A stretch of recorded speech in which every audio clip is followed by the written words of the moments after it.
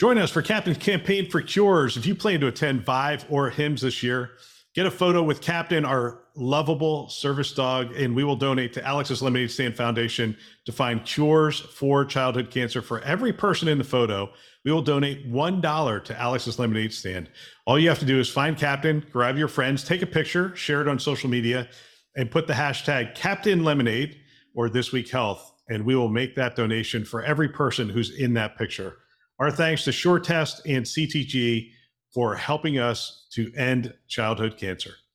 Today on This Week Health, we're still on a journey for automation, for robotic processing, for just artificial intelligence in general. And we can't forget that because that is all still very critical and important for our operations.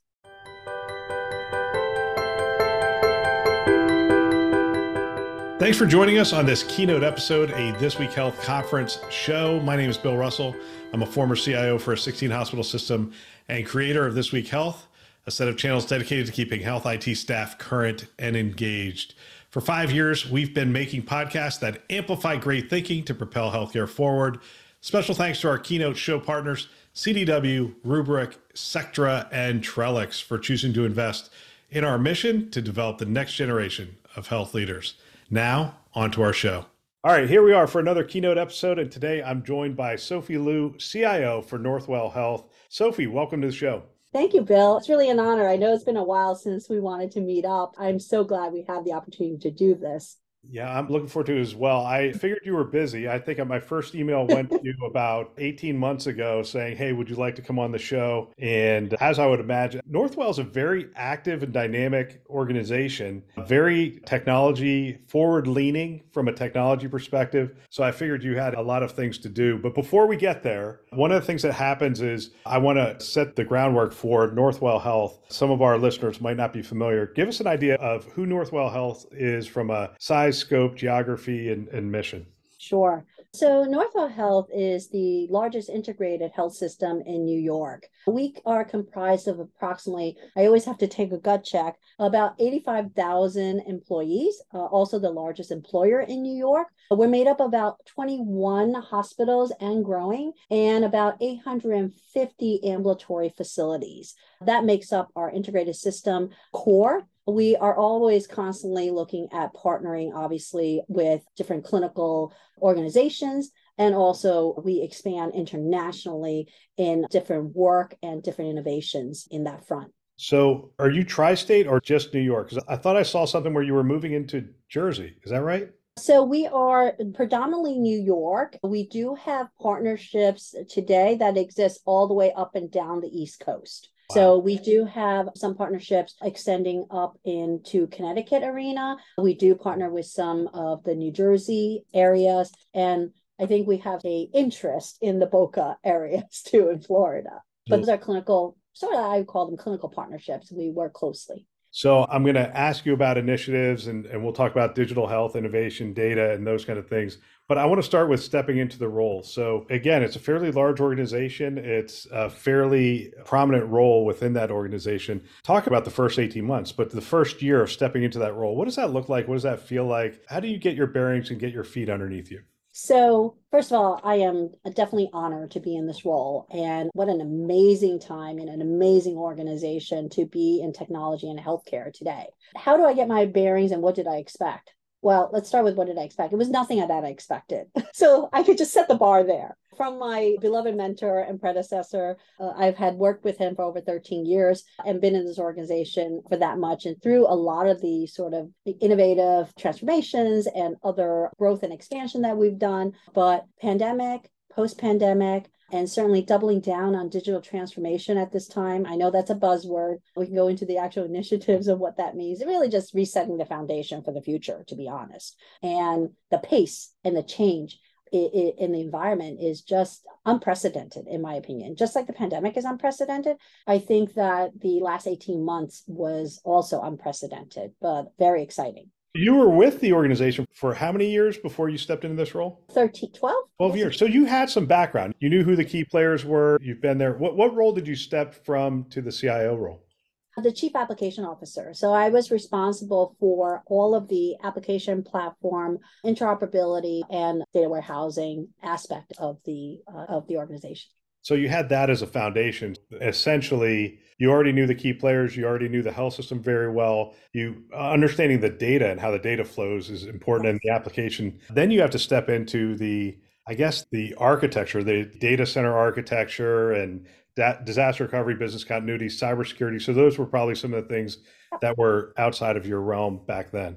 Correct. I have excellent leaders in those spaces, and everything is evolving. Everything is changing. So the bedrock and the foundation that we built upon to operate, we now need to figure out how we continue to run the business at the same time we're implementing these new initiatives that is really moving every single piece of that foundation all at the same time. And so how do you do that safely? How do you do that while minimizing risks and prioritizing your work to be able to meet the timelines and the outcomes of the Northwell Nation's priorities, as that is also very agile through the years?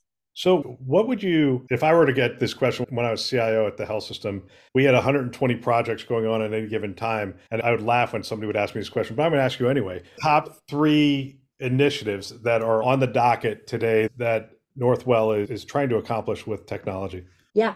So, we actually organized it in three categories, I would say. And I could tell you within those categories what is obviously the top initiative. Give a background. We have at any time, so our foundation is close to 1,500 systems that we are supporting at any time and growing. If you talk about how many instances across the 21 hospitals or the practices we have of those said application names, we're probably close to 3,000 systems that we're supporting today. With that said, you go back to thinking about, you need to make sure that those production operations, or what we call run the business, is resilient, it is safe, and it is performing for the organization. That is bedrock, right? And you need to make sure that you're maintaining those and upgrading and refreshing those so that you are maintaining your cyber posture, you're maintaining your functionality and regulatory compliance that you need to do for the organization. So I always start with the bedrock. So on top of that, we have at any time about 900 projects or implementation initiatives that we are working on. And when we took a look, we set on this digital transformation probably just about when I started in this role, in gathering sort of the major constituents across Northwell to say, hey, we know what our mission vision is. We know where our strategic priorities are. How do we double down on technology to enable some of those? And what do we need to do to get there? What are your most important, I'll call it tool belts, or things that enable the business to achieve its outcomes? So when we started those conversations, and we categorize our strategy into three buckets. One would we call digital workspaces. And digital workspaces is, I think, what you would call those departmental initiatives that we want to do in order to service and or stitch together the end-to-end workflows or business drivers that you're trying to do. So the top initiative in the digital workspaces that we have today is the enterprise health record replacement, aka Epic implementation. I saw that announcement. I sort of fell out of my chair because at St. Joe's in Southern California, we were an Allscripts customer, and Northwell was one of the marquee clients for our Allscripts. And so when I saw that, I thought, oh my gosh, that's going to be a significant amount of work. Because one of the things I knew about Allscripts is we had built a lot of things ourselves and we had knitted things together ourselves. We loved Allscripts because it was so flexible. But because it was so flexible, we had done a lot of customization. I know the announcement was just made. I look at that and I'm like, there's going to be a lot of work there. But on the flip side, I heard you say 3,000 applications. And one of the things I've heard from people who've gone to Epic is that number of applications comes down almost by 10% just because of the integration that Epic has done. If you consolidate that to how many unique applications, I'll round it to about 1,500. We're hoping more than what I'm going to say is that our initial analysis predicts that it will replace over 300 systems right off the bat, decommissioning and replacing those functionality. If you look at the remainder of 1,200 or so, we will integrate probably a good 200 of those. I'm rounding up. And then we really need to work on whittling down the remainder of systems and understand whether those systems are still needed, because they may have been either grown through acquisition and just never really standardized, or they were applications that are being used to meet, I would say, the gaps in the interstitial space, because we had the disparate revenue cycle systems. We had the disparate, even though we standardized all scripts with the inpatient, but we had a separate application for the outpatient. And so I'm hoping that we reduce the whole footprint by 50% if I can. But that really more analysis to ensure. That gets back to your foundation that you were saying earlier, to keep that updated with patches, fixes, security, all that stuff. By reducing that, will create some margin. That'll create some time. Absolutely. And don't forget, every new upgrade, every new anything on one of those systems, you need to ensure that you are testing the systems that are all interconnected, one up and one down from there. And or if you're implementing something or upgrading something, you got to make sure that you are building, tweaking integrations for all those. And then never mind your data platform, right? Or your data warehouse. We needed to make sure that we spent most of our time mapping all that data to ensure that it can be used across the system. So all of that work should be reduced, which means that we can use that energy and those investments towards other things for the future. I'm sorry. So you covered one bucket and you're going to do an EHR upgrade across the board. All right. So that's one small project. What are the other buckets? Not only am I trying to reduce, but I'm also trying to take, let's say we have 5 instances of different blood banks across the organization. We're also using this opportunity to pick one and implement the one instead of supporting 5. So doing a lot, expecting a lot, doing a lot, but you know what? Which girl gets an opportunity to revamp the whole footprint in a large integrated health system in a lifetime, I would say. So we're up for the challenge. It's really exciting, though, I would think, because when you get that opportunity, when the organization is as committed as Northwell is to this, there's an opportunity to not only reset the foundation for where it is today, but to have an eye on the future. I mean, how are you guys thinking about this as you design the EHR and you're designing these things? What's the future you're trying to create for the clinicians? What's the future you're trying to create for the patients? Exactly. So, I mean, I've been talking about my bread and butter, which is looking at what the foundation technology is and the benefits of it. But at the end of the day, we're doing all of this to ensure that we are bringing the revenue cycle outcomes and the lift by having an integrated system with tools at your fingertips, right? We are looking at ensuring that the clinicians, as they're practicing, they're looking at the holistic longitudinal record.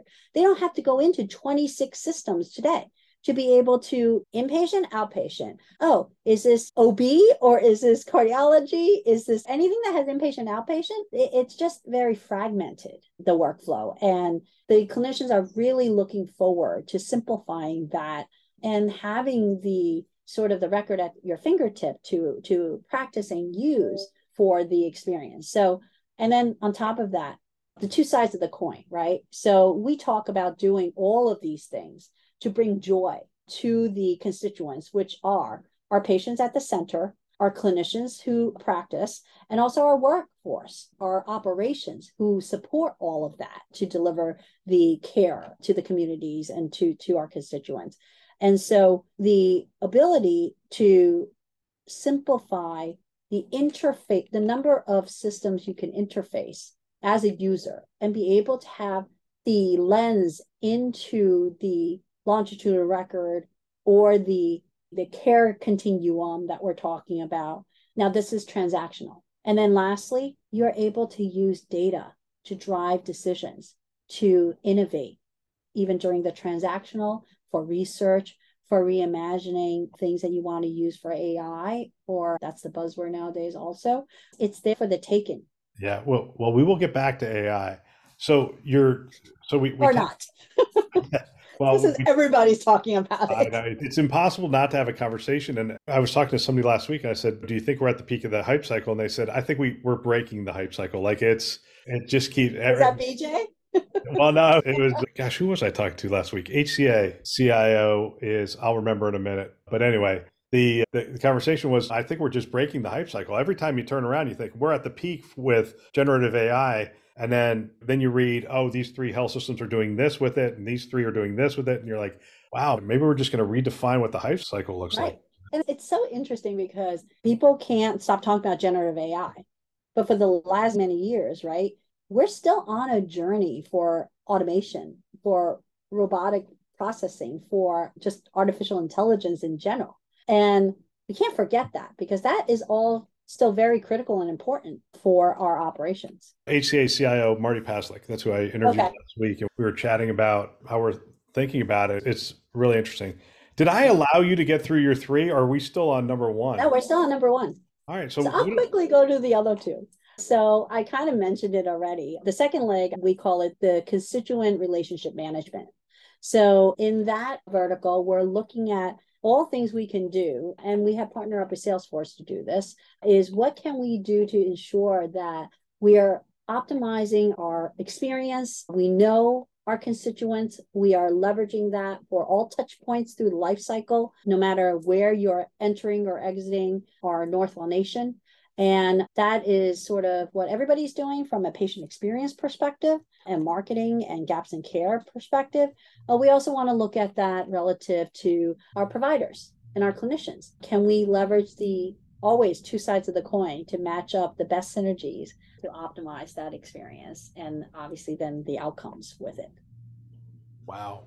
That's the second one. And that's interesting that it's built on the Salesforce platform. Salesforce has traditionally been really good in the retail space, which is very transactional, people coming in and out pretty often. I assume that platform was selected before you became the CIO. No, Oh, actually, what? Okay. these were sort of near-term bets that we're making. And don't forget, Northwell has many diverse sort of business lines too. So we do have certainly use cases not only in healthcare, but we have acquisitions, we have supply chain, GPOs. We also have different areas in Northwell Direct, which is providing, it's a revenue generating business that is also providing services to employers.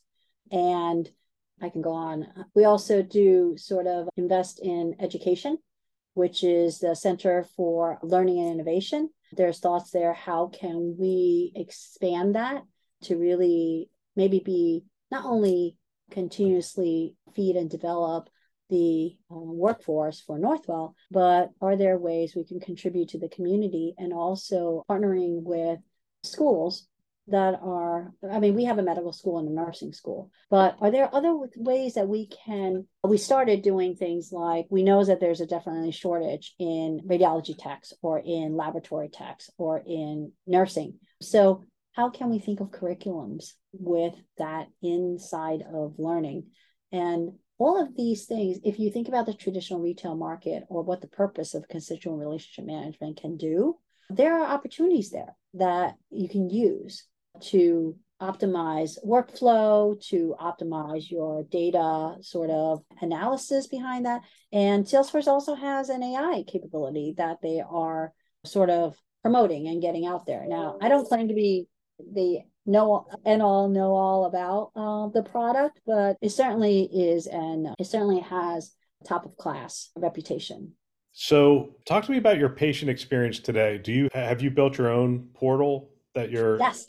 So it's interesting because as much as I say, I don't want to call it a mess, as much as I say the challenging footprint that I have and how much work the team has put in to make a seamless experience for both our patients and our clinicians, we had to develop our own sort of digital front door, what we call digital patient experience. And so we have a mobile app, both on iOS and Android, that enables you to download and use it to interact, just like any other, I wouldn't call it a portal, any other digital front door that includes scheduling, pay bill, looking at your results like a portal. You're able to use, we have developed a on demand, so you can interact with telehealth through that digital front door to be able to get a consult immediately.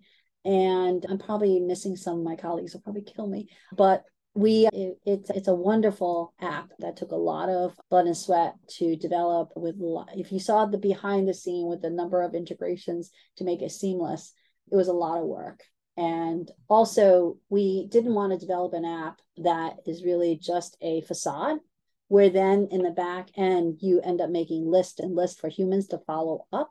So we really took the effort to build that app that truly integrated with the back end core systems of record and ensure that we're building it to minimize sort of the workforce manual effort. I'm thinking of all the work that went into that. I'm also thinking of all the work that's going to happen moving forward. Yes. Now, the good news is that Epic has broken down their API now, so you can just pull the pieces in that you want, so you could actually maintain that Yes. experience you're looking for.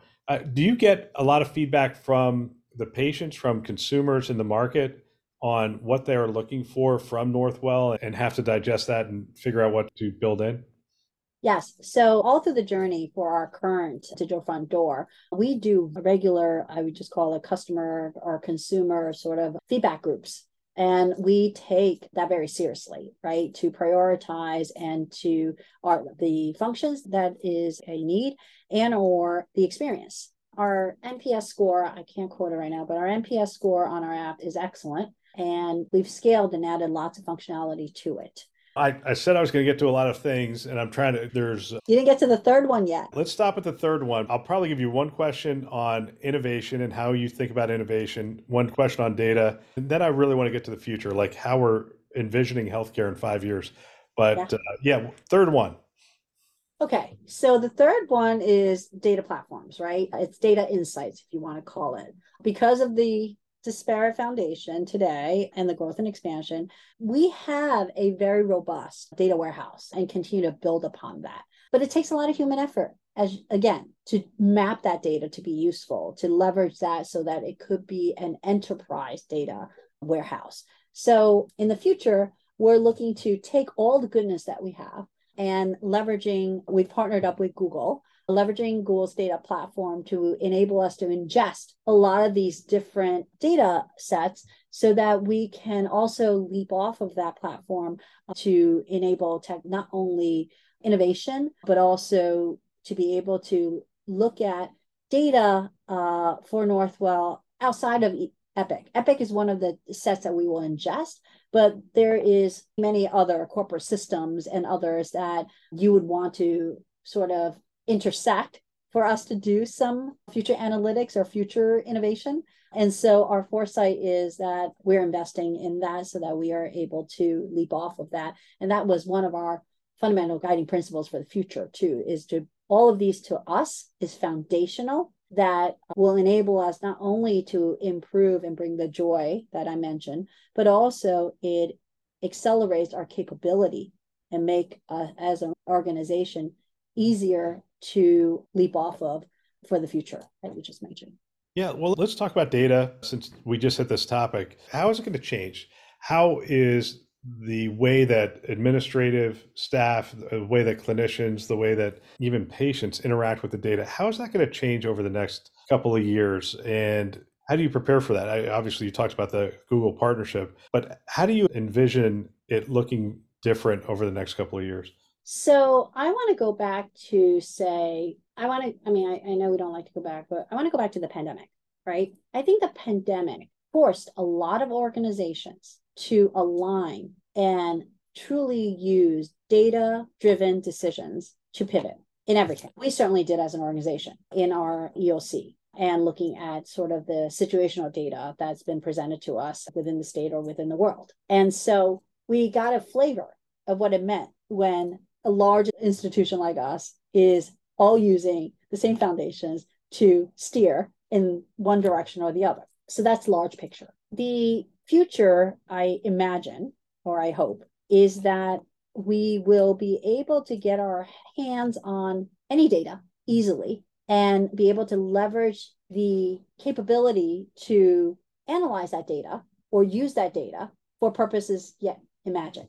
I think the capability to have operational data to practice, to measure how we're doing operationally, to look at benchmarking, to look at even using it for research. It is, to me, staple. It'll be interesting to see how the change management happens, because people are going to be like, well, where did that source come from? And is it trustworthy? Who governed that? And so it was interesting. I had a conversation with someone that said there was at a time where people, even in Epic, challenged whether the baselines or the analytics is valid. Where did it come from? What was the algorithm behind it, right? To trust it. And then you have today, because data is so disparate, that our organization can use it independently based on the purpose of the data. But somewhere in between the two, you're going to have a system data, and it's going to be a different question set that's going to say, hey, is that data correct? Because it's going to reveal things that you haven't seen before. And some might be good, some might not be so good. And so I think it's the brave new world to be able to bet that data will enable you to drive towards the right direction, no matter what it is that you are working on. And instead of looking at it as penalizing, or looking at it, you want to look at it as it's a tool to help you, because then you have insight. As you talk about this, some of the things that pop into my head is data literacy, because we talk about that all the time. Yeah, because it's really interesting. I wouldn't mind just going back and forth with you on these last couple of questions. I mean, so it's interesting to me as we look at this, because we have these natural language interfaces now. And it used to be you had to know SQL, and you'd have to have the definitions of the data, and you'd have to have all these things. And it was pretty complex to put these dashboards and stuff together. And I was talking to the gentleman who runs analytics at Stanford, and he goes, I think it's all going away. I think the interface is going to be Star Trek-esque, like you and I just going, hey, give me the census for this month compared to a year ago, or give me this and that. And there's going to be a whole bunch of things that are happening, the governance happening systemically in the background, and understanding the difference between patient length of stay, this definition, and patient length of stay, this definition. It is a brave new world, but how are we going to, how many employees at Northwell? 85,000. 85,000. Not everybody's going to use it. Right, but you almost have to get to the point where data literacy isn't a thing anymore, that the data literacy is sort of systemic and programmed in, and it keeps people within the guardrails so that they're not using the data incorrectly. Correct. And there are different levels of data literacy, right? And we have to, I think you started with this, we have to make it so that depending on your role and depending on your need, it has to be understandable. So literacy doesn't mean that we have to study the internet or have to understand data science altogether and have to be able to do drift calculations for AI, right? It could be as easy as asking a question on a data that in your normal practice that helps your job. So we have to distill down the ability to interact with data based on your persona, in my opinion. And it's going to be simplifying it. And I always say the innovation doesn't happen with the most complex and sexy stuff. Those are brilliant and you're inventing. But there's so much need in the just your everyday interstitial space that if we had helped an individual do this one piece of their job that they do 1,000 times, it would be a game changer. We just had an AI discussion on one of our webinars, and they were talking, UCSD, Chris Longhurst was talking about, we looked at it and we're saving each physician, gosh, what was it? It wasn't that much. It was like 1.5 minutes per note. And I said, I don't, how many notes? Right? That's exactly the point. How many notes per day? Right.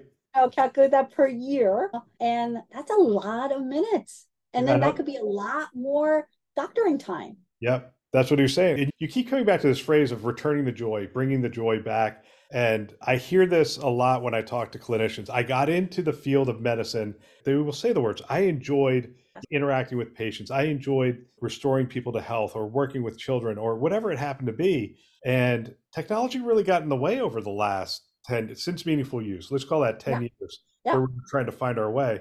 And it feels like we're finally coming out of that forest where we're going to be able to give them 5 minutes here, 10 minutes here, a minute here, and we're going to make it more of a conversational kind of interaction with the patient which is Right. what I think what we all want to get back to, including the patient. Correct. And it's a journey, right? Because I think there was good intent in every step of that sort of technology evolution.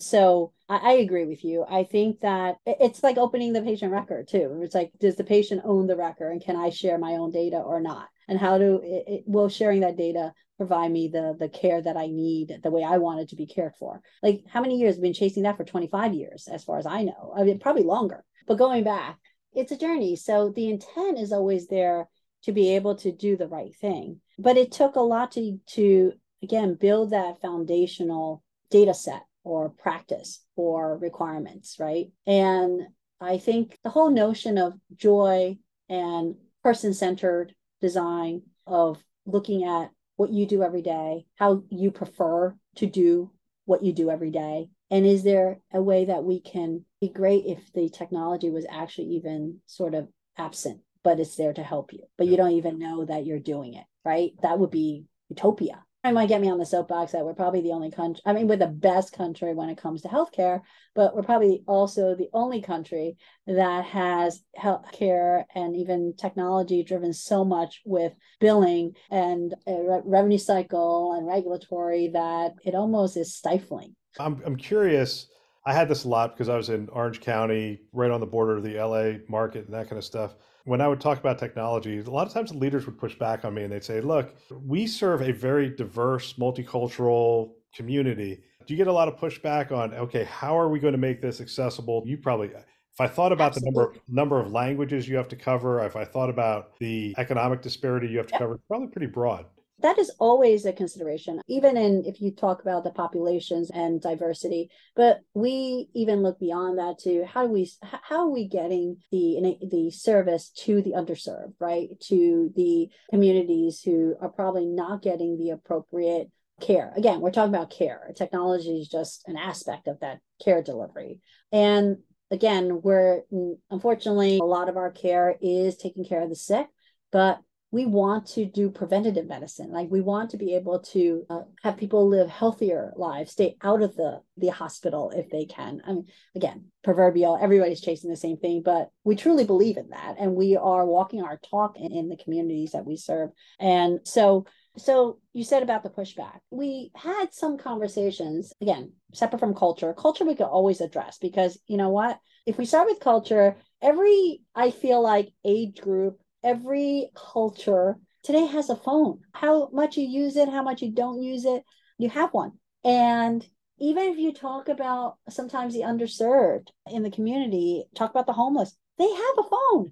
I know. I presented once. We were a Catholic healthcare system, and so we had sisters who were on the boards, and they were pushing back at me. And so the next time I was in front of them, I showed them the statistics, and the last thing It people surprised they me. will get rid of their home before they get rid of their phone. And Shocking. but that led to a really good conversation. It was like, okay, but what kind of phone? How are we going to communicate with them?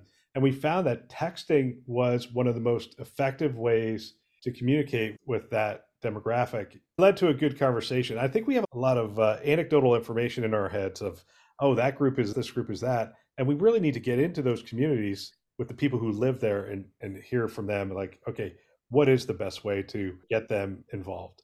And we talk about that a lot with our community leaders. We have extensive outreach into different communities, all communities extending the boroughs. And a lot of the faith leaders or community leaders are indicating to us just ask, have you come to the community and listen and observe and ask? And that's what we do now.